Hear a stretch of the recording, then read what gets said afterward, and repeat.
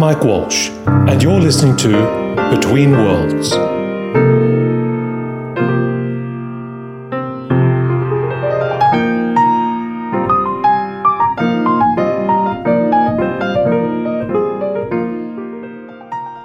know, one of the things that always interests me is that I feel like talking about the future of work and engagement and it's such a 2018 thing to do. It's sort of this meta, we talk about work in a very meta way. So I'm wondering, like in 20, 30, even 50 years, what the new language we're going to find about talking about work is going to be. Do you think we'll go deeper into neuroscience? And I think we absolutely will, and I think we've got a whole bunch of things that we need to look into. So I'm part of, Vint Cerf is the guy who invented the internet, and I'm part of a working group. That's such a nice thing to be able to say, isn't it? It's pretty amazing, and he's a pretty amazing guy. Incredibly humble, smart, beautiful man. But anyway, he's set up a working group of people from across the world looking at, it's called Innovation for Jobs, and it's looking at actually what we've done as innovators is spent years working on technologies that will take away jobs, that will automate, that will become increasingly smart. But that means that in the future, 10, 20, 30 years, 30, 40, 50% of the jobs that we're doing now will disappear. And it doesn't matter which way you look at the stats. Yeah. And when I first joined the group, I was like, yeah, we've said this before. The truth of the scenario is we've never been in a situation we're in now, and many of those jobs will disappear. So Innovation for Jobs is looking at how do we engage, how do we excite innovators to start coming up with solutions which are more about how do you prepare society for a time when those jobs just aren't there. Because if you start thinking about what might happen when 30, 40, 50% of people don't have jobs and don't have an income and don't have purpose, you end up with a social situation which is actually really damaging.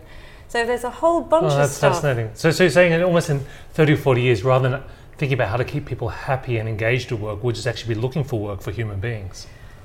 Or changing our relationship with work. I mean, so what we're doing at the moment is in any large corporation that you work in, what will happen is somebody will say to you, as a manager, why are we doing this like this? It makes no sense. We could really save time by. And the manager will go, just do it. Or, that's the way we do things. And people are going through this process on a daily basis. And it's really frustrating. And the first time somebody says that to you, and you know you're wasting your time, you can cope with that. Second time, third time, you're like, do you know what? I'm just going to come in and get my wages. And that's where your disengagement piece comes from. It's people not having any sense of why they're doing what they're doing. And I think the more that we become global, the less idea people have of what it is that their particular job is about within the big context of the company, which is really dispiriting and really not the best way of getting the best from people. I'm having a cup of coffee with Katz Keeley, who's the founder of BEEP, which is an acronym that she'll explain shortly. We're in London, and I've realised it's been over 10 years since I've last seen you. But you look exactly the same, so... This is a good thing. Yes. It's the magic of memory. And it was interesting because, over 10 years ago, it was a transmedia conference, which was the thing at the time. Yes. We were very excited, I think, about the idea of telling stories on multiple platforms, which seems so archaic now to even phrase it in that way, because people can't imagine it in any other way. No, and I think that was actually, it was quite it's something that I referenced a lot. All of those kind of multidisciplinary, open, transparent ways of working were actually quite influential in all of the work that I've done ever since, really. Yeah.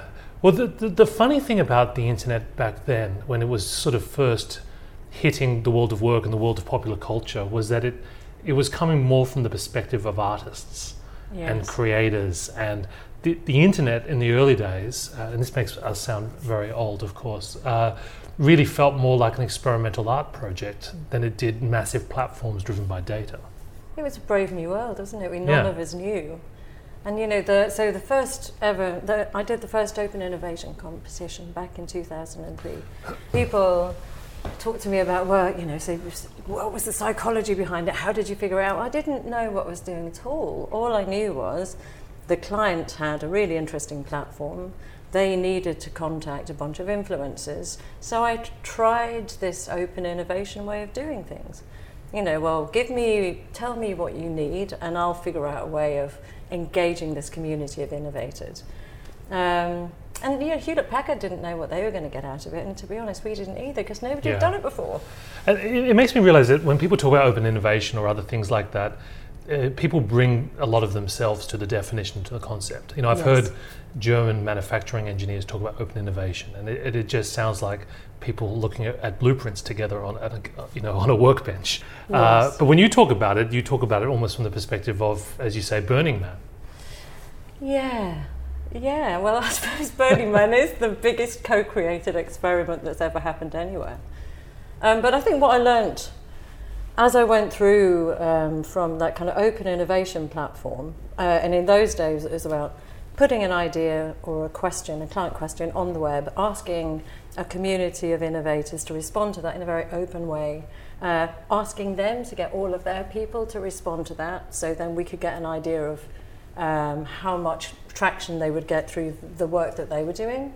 That worked very well, but actually then I think what open innovation has come to in large corporates is it tends to be very centralized. Yes. By which I mean one person will have a job where they pose the question, and then their job and the way that they're incentivized is to get as many people as humanly possible coming up with ideas to solve that problem. Right, often within the confines of the corporation. Yes, always within the confines of the corporation. And then what actually happens is, when we're talking about engagement and dispirited employees, I am the person who's running the project. I get 300 people giving me ideas. Great, I've done really well. We might use one of those. So that means 299 people have spent time on those ideas, which never get rewarded, never get recognised, nothing ever happens with them, which is really not the best way to get the best out of people. Right. So I think there's a problem with that. I don't know why I went back from there to Burning Man. Ask me about Burning Man again. I could talk about Burning Man forever. This is the problem when you go to Burning Man, you see. It rewires you. Well, tell me, I mean, because for me, Burning Man, I mean, you've sort of got Burning Man as a millennial experience where they go there as, to take lots of Instagram photos. But you also have Burning Man as the counterculture tradition, which is very closely linked to the birth of the digital world, like The Well, Yes. and, there was this whole hippie counterculture, Stuart Brand and all these people. It's sort of firmly within that tradition as well. So what do you think is the lesson from something like Burning? Can you still have a lesson from Burning Man today, or is it, has it just become a simulation of itself? No, I mean, I was invited by, there's a story, I can tell you a story about how I ended up at Burning Man. So the founders of Burning Man invited me to go there 4 years ago. It's very rare for people to be invited to Burning Man as a guest. And at that time, I was trying to get Dan Ariely, who clearly is my behavioural guru, to help me with a big behaviour change project we were doing across London. The day that I met him for dinner for the first time, and it had taken some time to make that happen, was the day that I'd been invited to Burning Man.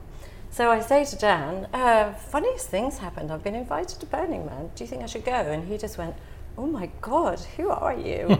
So I said, if I go to Burning Man, can I hang out with you? And he said yes. I didn't see him at Burning Man, hardly at all, by the way.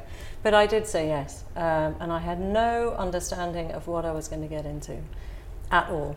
So I arrived there in a sports car. That was not the right thing to arrive. It was the most extraordinary experience I've ever had in my life. And people say it's become commercialized. Well, I did meet Chip Conley there, and I did meet Tony Hsieh there, and I did have breakfast. I mean, I met so many super influential people from the Valley there, but it doesn't matter, because when you're there, because those rules that they use change the rules of engagement, it changes the way people are. And for me, who's somebody who's spent my life trying to figure out how to help big companies through transformation, when you're there, you suddenly see how incredible people can be, and how creative, and how bonded. And these how rules open. aren't, I mean, these rules aren't coming to work dressed as a unicorn won't change the way you behave. It's not the surface stuff, is it? It's the underlying philosophy. It's everything. It's about being an individual. It's about feeling that you're able and being rewarded and recognized for being an individual. And what you see is only those moments of, you know, the unicorn or the beautiful half-naked woman. But that's not what Burning Man is. I mean, there's all sorts of things that go on, but it's purely about autonomy and reward and recognition and being able to be 100% yourself, which is the way that people should be, and exactly what people are not allowed to be when they're at work. But these famous CEOs of big technology companies go and have that experience there, and then they go back and create the same, you know, Taylorist, conservative organizations when they're home. I mean, even they struggle with, you know, with what is achievable in the real world. I think human beings are hardwired to resist change and to accept what's normal. And so we've been brought up in a situation where to have a successful company, to be successful within a company, to be a leader within a company, it has to it's follow about command and control, right, and knowing all the answers. But there are so many companies that are not using those models. I mean, you know, Zappos as being the most obvious thing to look at, or 3M, or, you know, actually Google to some extent, although I know there's a lot of mythology around their culture. I think they overwork people, but, you know, they could get things much better, but they're still trying really hard to figure out how they can recreate organizational culture to allow people to be the best they can be. Facebook, however people may see that organization, they're really very good at making sure that everybody who works there understands what the North Star is and is rewarded and recognized. So, I mean, there are a whole bunch of different experiments that have proved to be successful. You talk a lot about, and this has really been part of the inspiration behind Beep, which you need to actually define for us shortly. Yeah. But you talk about a lot of the traditional models of work trigger what you call a threat state. Yes. Because of what we've learnt about the way the brain works. Can you explain a little bit about that? Yeah, so our brain, easy to forget when we're living in the world we're living in, hasn't changed at all since we were living on the savannah when we were first Homo erectus. The reason that we were so successful is because we, as humans, are very good at keeping social groups together. To keep social groups together, we've got a certain set of conditions that we need to feel in the space whereby we can behave in a social way. The conditions are empathy and certainty and fairness and autonomy and connectedness and respect. The certainty piece is actually really important when you look at the evolutionary piece, because if you're in the savannah and you can see for miles, then you know when something's going to be coming at you. Oh, this is, I heard someone talk about this as prospect and refuge, they called it. Right. Prospect is the ability to see the terrain, yes, and refuge is the feeling that you've got like a cave behind you or something that you can run into if necessary. Yes. So that means certainty, knowing what's coming, is super important if you want people to behave in ways which are social. By which I mean, you know, to be kind of innovative and communicative and collaborative and all of those things that actually you would want your employees to be. So that's good conditions. They're the conditions that create this reward state. Then we've got the other state. The other state is the fight or flight, the threat state, which of course we evolved so that if we were being charged by a large, growly, saber-toothed tiger, we can get away. Right. So we've got 6 times more neural pathways, which are constantly looking for threat. We actually look for threat like 6 times every second. Right, because you can survive not being social, but you can't survive not being eaten. Collaboration, not so important. Right. And so when you then convert that into an organizational situation, every time that change comes at you from out of the blue, where you don't know how it's going to affect you, where you've got no idea where it's come from, people immediately go into the threat state, which means that they are anything but collaborative, communicative, innovative, any of the things that you want your employees to be. And when you're in a large corporate, and again I've been in a lot of them, and you're going through a reorg, a change of leadership, even if that leadership is trying to do the right thing for the employees, a new technology that comes in every time. People see the saber-toothed tiger rather than the opportunity. Yes, and that makes them stressed. You know, the other word aside from engagement that people love to talk to without necessarily knowing what it means is performance.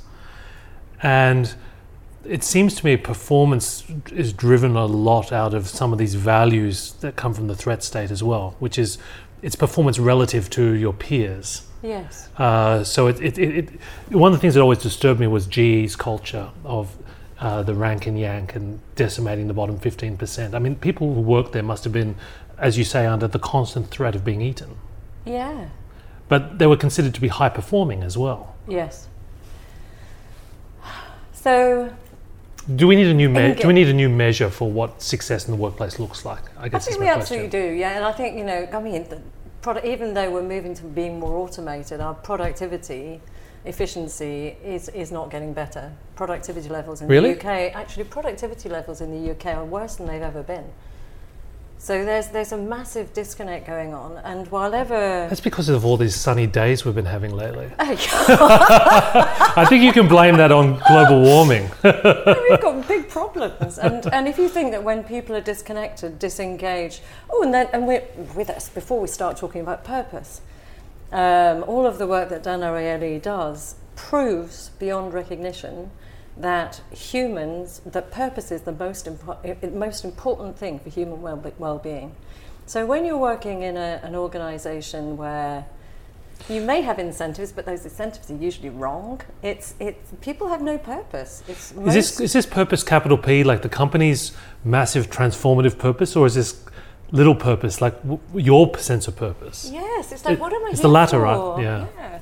You know, how many times have you been in a situation where you'll say to your manager, why are we doing this? It's a waste of time. We could do it better. And your manager so just do it. That's the way we do things around. That's the way we've always done things.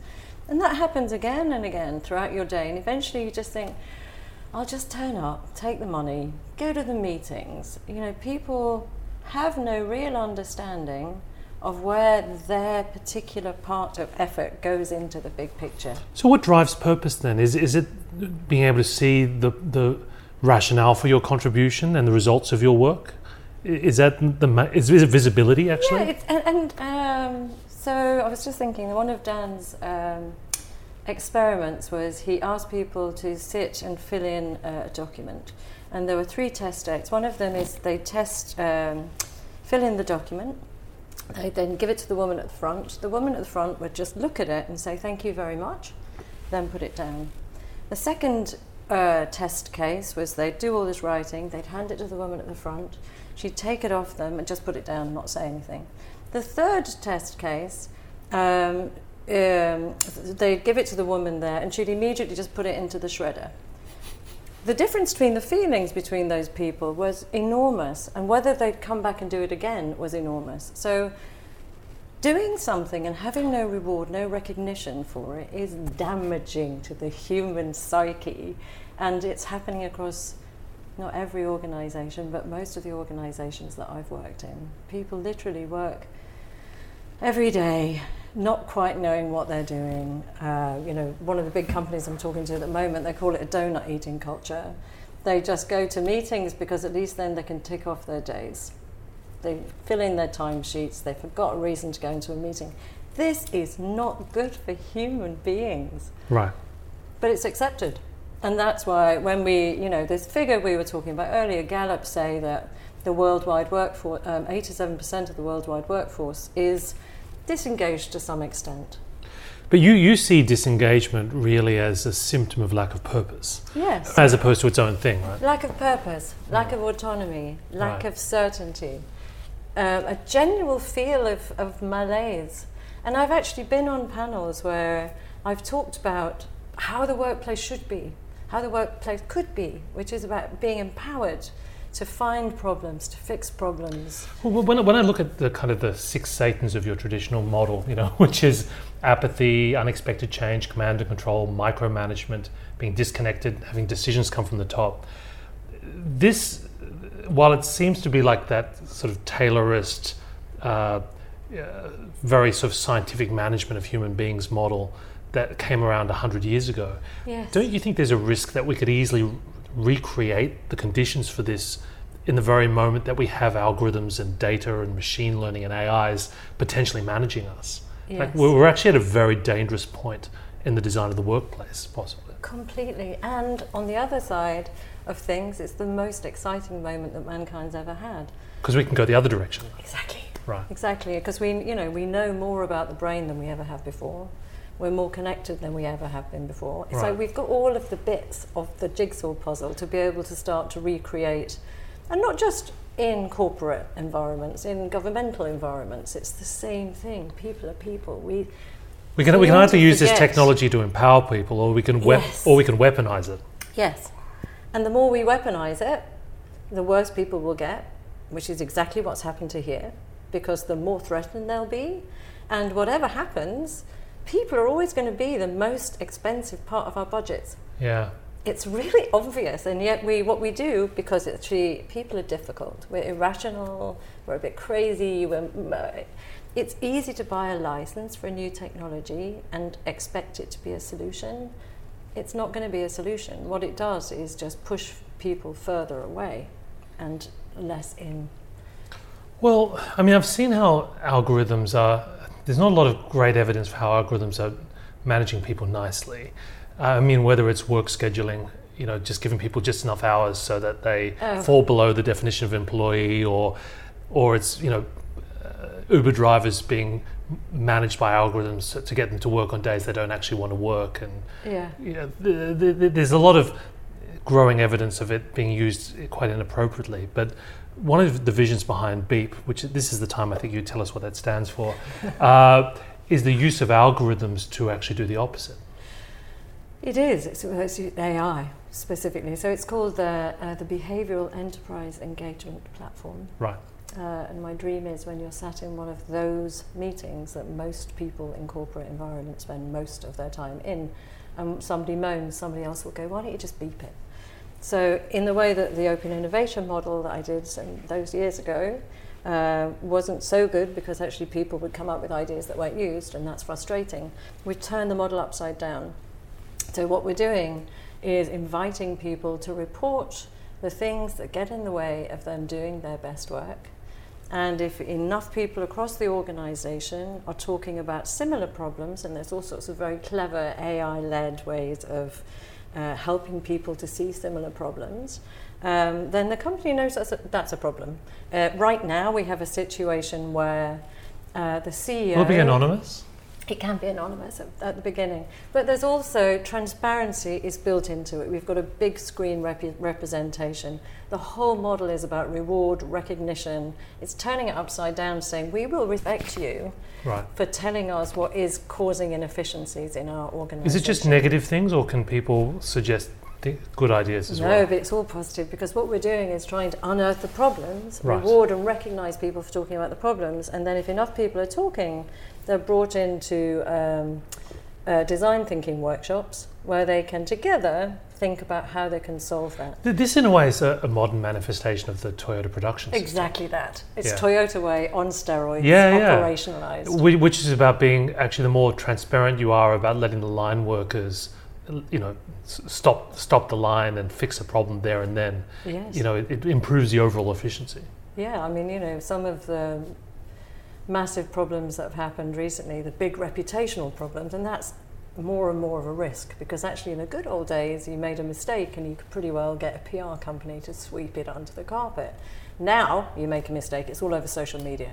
So one stupid thing can ruin your reputation, can have a massive impact on your values. It's fascinating actually seeing values now, to your point, coming from the bottom rather than the top. I mean, the example recently of Google's own employees voting for them not to take on Pentagon contracts, or wanting the visibility of what they're going to do in China. Yeah. It's something you would never have seen in the past. No, but that's going to happen more and more. And another one of the biggest challenges that people have, obviously, is that 70% of the workforce by 2030 are going to be millennials. I'm not sure I like that word, but we all know what that means. And those people will not come into an organisation that's got clunky, traditional, tailorist models. They won't stay. They'll come and do a year and a half to get your brand on their CV before they go and set up their own thing or join a company that has a culture so if that feels right for if them. you have platforms like Beep in organizations which allow you to, regardless of your position, help the company to be more effective, you've still got a traditional organization with traditional silos and titles. And I mean, how much of that do you think we also need to potentially dismantle in order to give people their sense of purpose back? I think that the reason that we've built Beep the way that we have is because it's actually not massively disruptive within that. People can still have their job title. Right. What it does is allow moments of osmosis between the silos. So as an example, the design thinking workshops, the algorithm will make sure the people in that workshop are from as diverse places as possible. So they have a moment where they can come together around shared challenges to start thinking about how they can fix the company. So it's less breaking down the silos and more, well, let's just try and figure out how we can be a little bit more like an organism than a machine. Well, I mean, you want to infiltrate the organization without putting the organization itself into a threat state.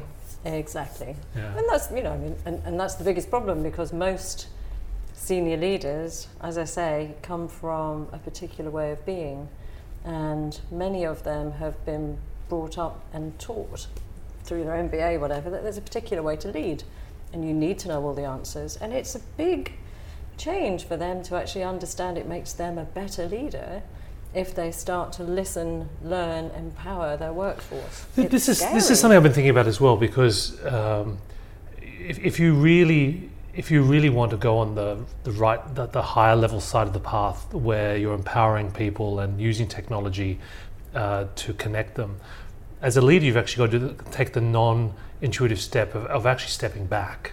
Yes. And abandoning some of your own ego and the sense that you need to be right and that you're in charge, because you're actually giving up power in order to improve the overall organization. And again, which is threatening, right? It is. And again, if you look at behavioral psychology, the proof is we always think our own ideas are the best ideas. And the further you get into a position of power, it rewires your brain even more so. Right.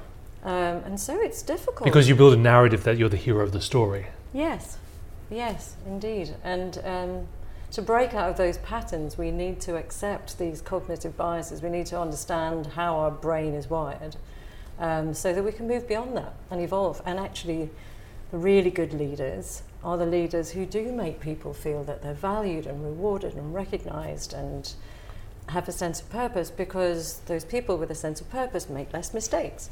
They're more productive, they're more in. Well, do you ultimately think in 20 or 30 years, when more work is automated and there are more algorithms that we're working in conjunction with, do you think that the workplace, that companies themselves will look very different? Yeah. I mean, will it be more like freelancers, that we're essentially, we don't have a specific role, we're brought on for specific problems? It's a really interesting point, and I think there's something about being part of a community. I think there will always be a need for being part of a thing. That thing being the companies that we see now are so far away from the kind of companies I think we could get the best out of people. But I can imagine a much more empowered, much more distributed, much more fluid, transparent. Right. Workplaces you want to be at, the kind of workplaces you wake up and kind of think, I'm actually looking forward to today, rather than, oh God.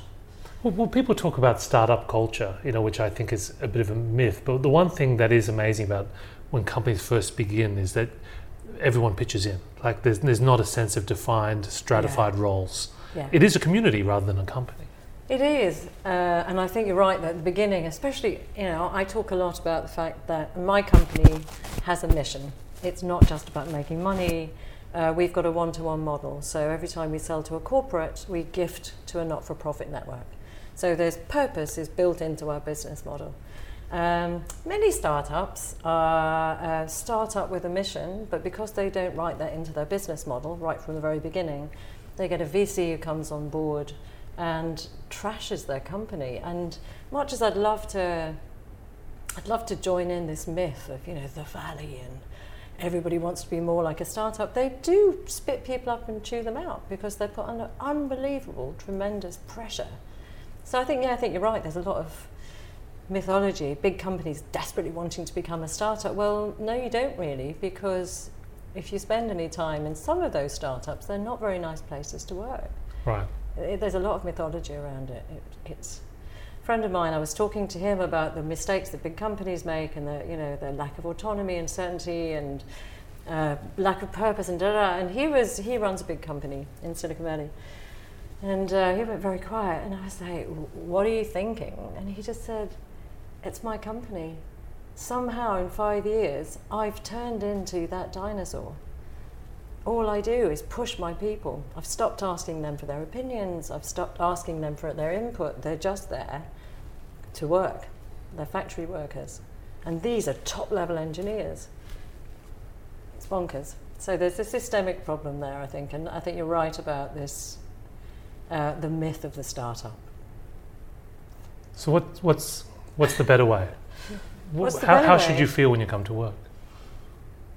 Well, can we imagine I wake up every morning. I love what I'm doing.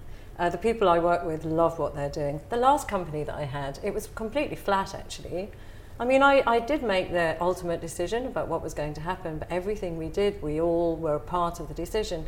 And if you then go back to the cognitive piece around the fact that we all think our own ideas are the best ideas, if then you're handed somebody else's idea from the top, as an example, you will always resist that. Whereas, if you can be in a situation where you're co-creating all the time and your opinion and knowledge and insights and wisdom are being recognized by the company, that's where we should be. It just feels like it's just common sense. And I've been on a couple of panels recently where I've talked about this idea of, I don't see why we shouldn't wake up in the morning and want to go to work. Doesn't that feel natural? And they'll say, yeah, but some people want to just get up and do their job and then go home. And I'm like, who wants to spend 10 hours of every working day, more time than they do with their loved ones, doing something they don't care about? Nobody wants that.